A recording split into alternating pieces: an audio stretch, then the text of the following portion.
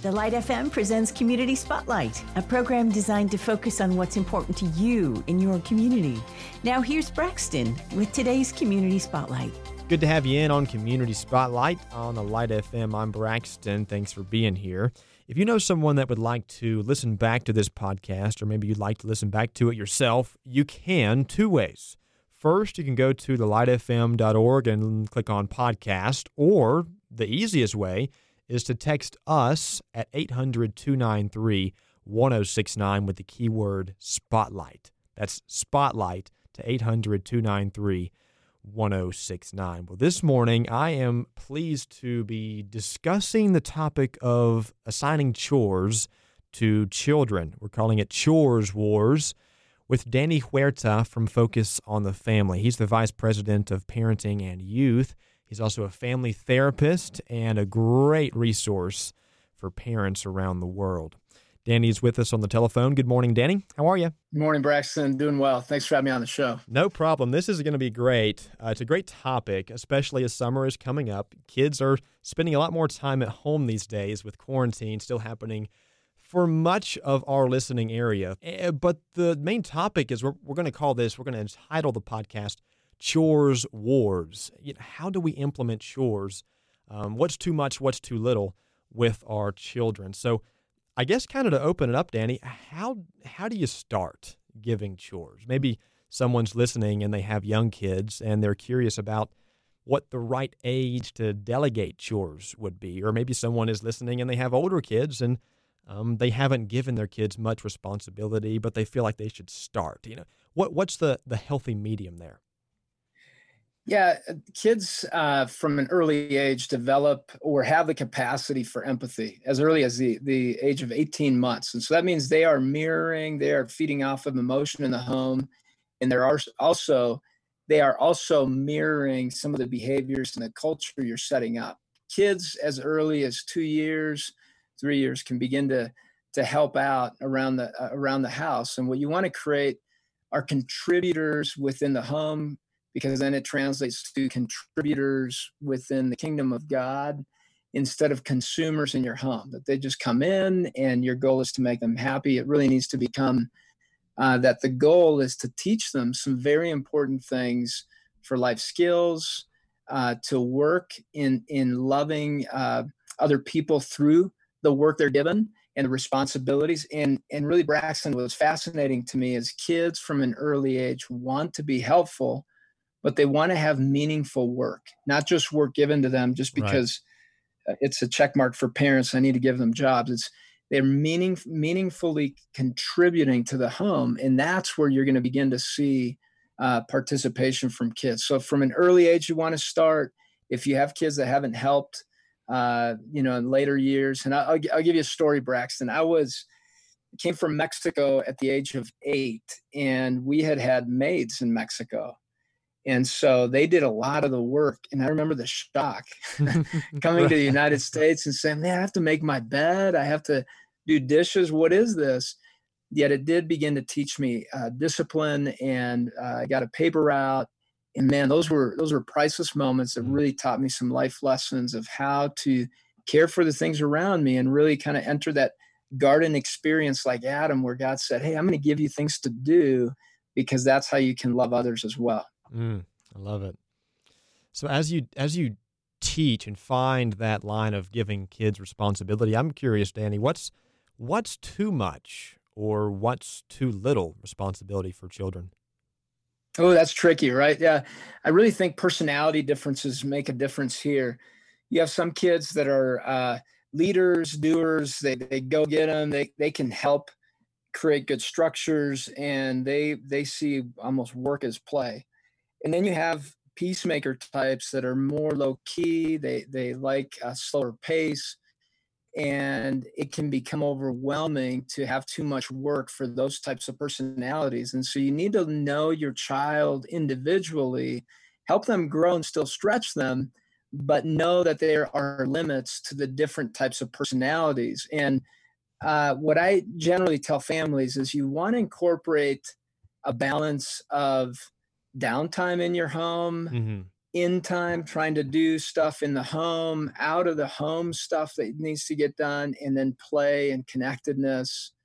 And that could be through meal times or other places. But you want to model and teach balance. And that's the hard part of parenting. It's not about giving jobs or not giving jobs. It's more of how do we balance all these demands on our family, including the demand from our body to find some rest. And really, what God has told us is very important for our mental state, our spiritual health, our emotional health, our physical health, is to be able to have that downtime to rest and really trust God that He's got it, and we don't have to have everything. So really, Braxton, what needs to take place is look at everything that needs to be done in the home, divide it out amongst the kids and amongst you guys, and model that everyone contributes and gets the opportunity to contribute to the health of the home. And then add in there, when do we play? How do we celebrate as a family? When do we have downtimes? And what are the other responsibilities and demands that we need to pay attention to as a family? Yeah, you kind of touched on it, Danny. I was curious too, is how do you incorporate family chore time, as you do things together? Thoughts on that? Yeah, there was one family, they did it in a very creative way. They got T-shirts, designed the T-shirts as a family, and said that every time we're going to do chores as a family, we're going to put these T-shirts on to show that we're being united. Now that's the extreme. That's a beautiful story. It's not always that way for Yeah. families, but it's really looking at what are the strengths of some of the kids. Maybe one kid says, hey, I'm really good at laundry. They've got that down. They can be efficient with that. Have them take that on, and then maybe teach one of the other kids how to do laundry as they're growing up, and can show that responsibility and sense of competence, because kids want to know that they're competent at things. And maybe you have a child that's very good at the yard work and things like that. They take that on, and maybe they take some leadership in that.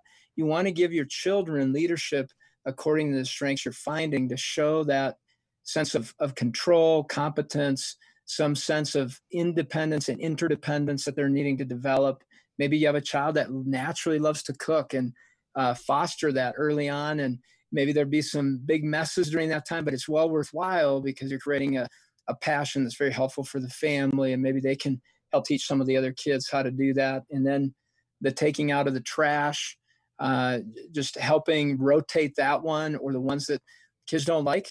Make sure you're kind of fair with those things kids don't like taking out the trash, washing dishes, some of those that are daily types of chores.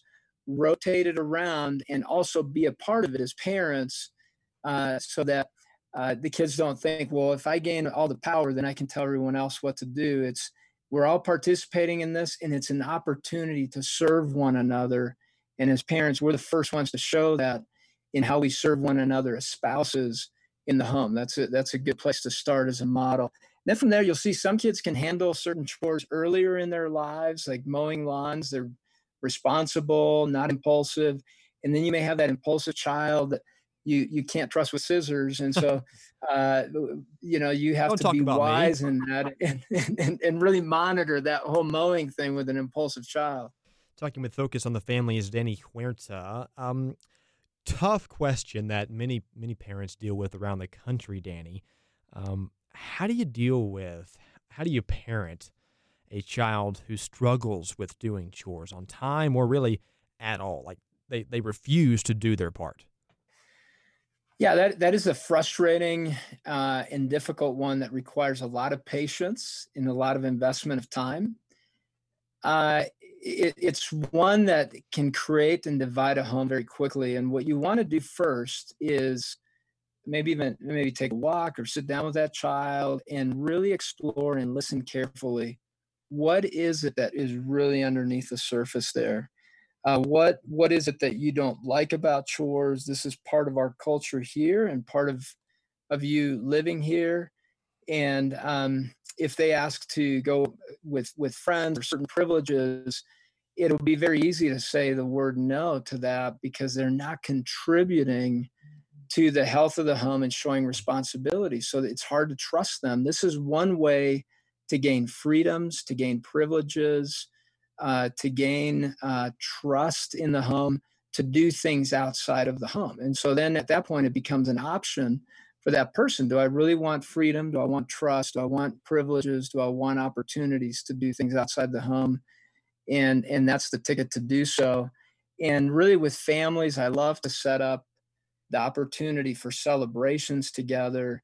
And the only way that the family has, eats out or has movies is if the whole family is, whoever's participating in the health of the family gets to be part of that celebration of work well done. But many times when kids are refusing to help, it's because of something deeper. Maybe it's depression, maybe there's anger.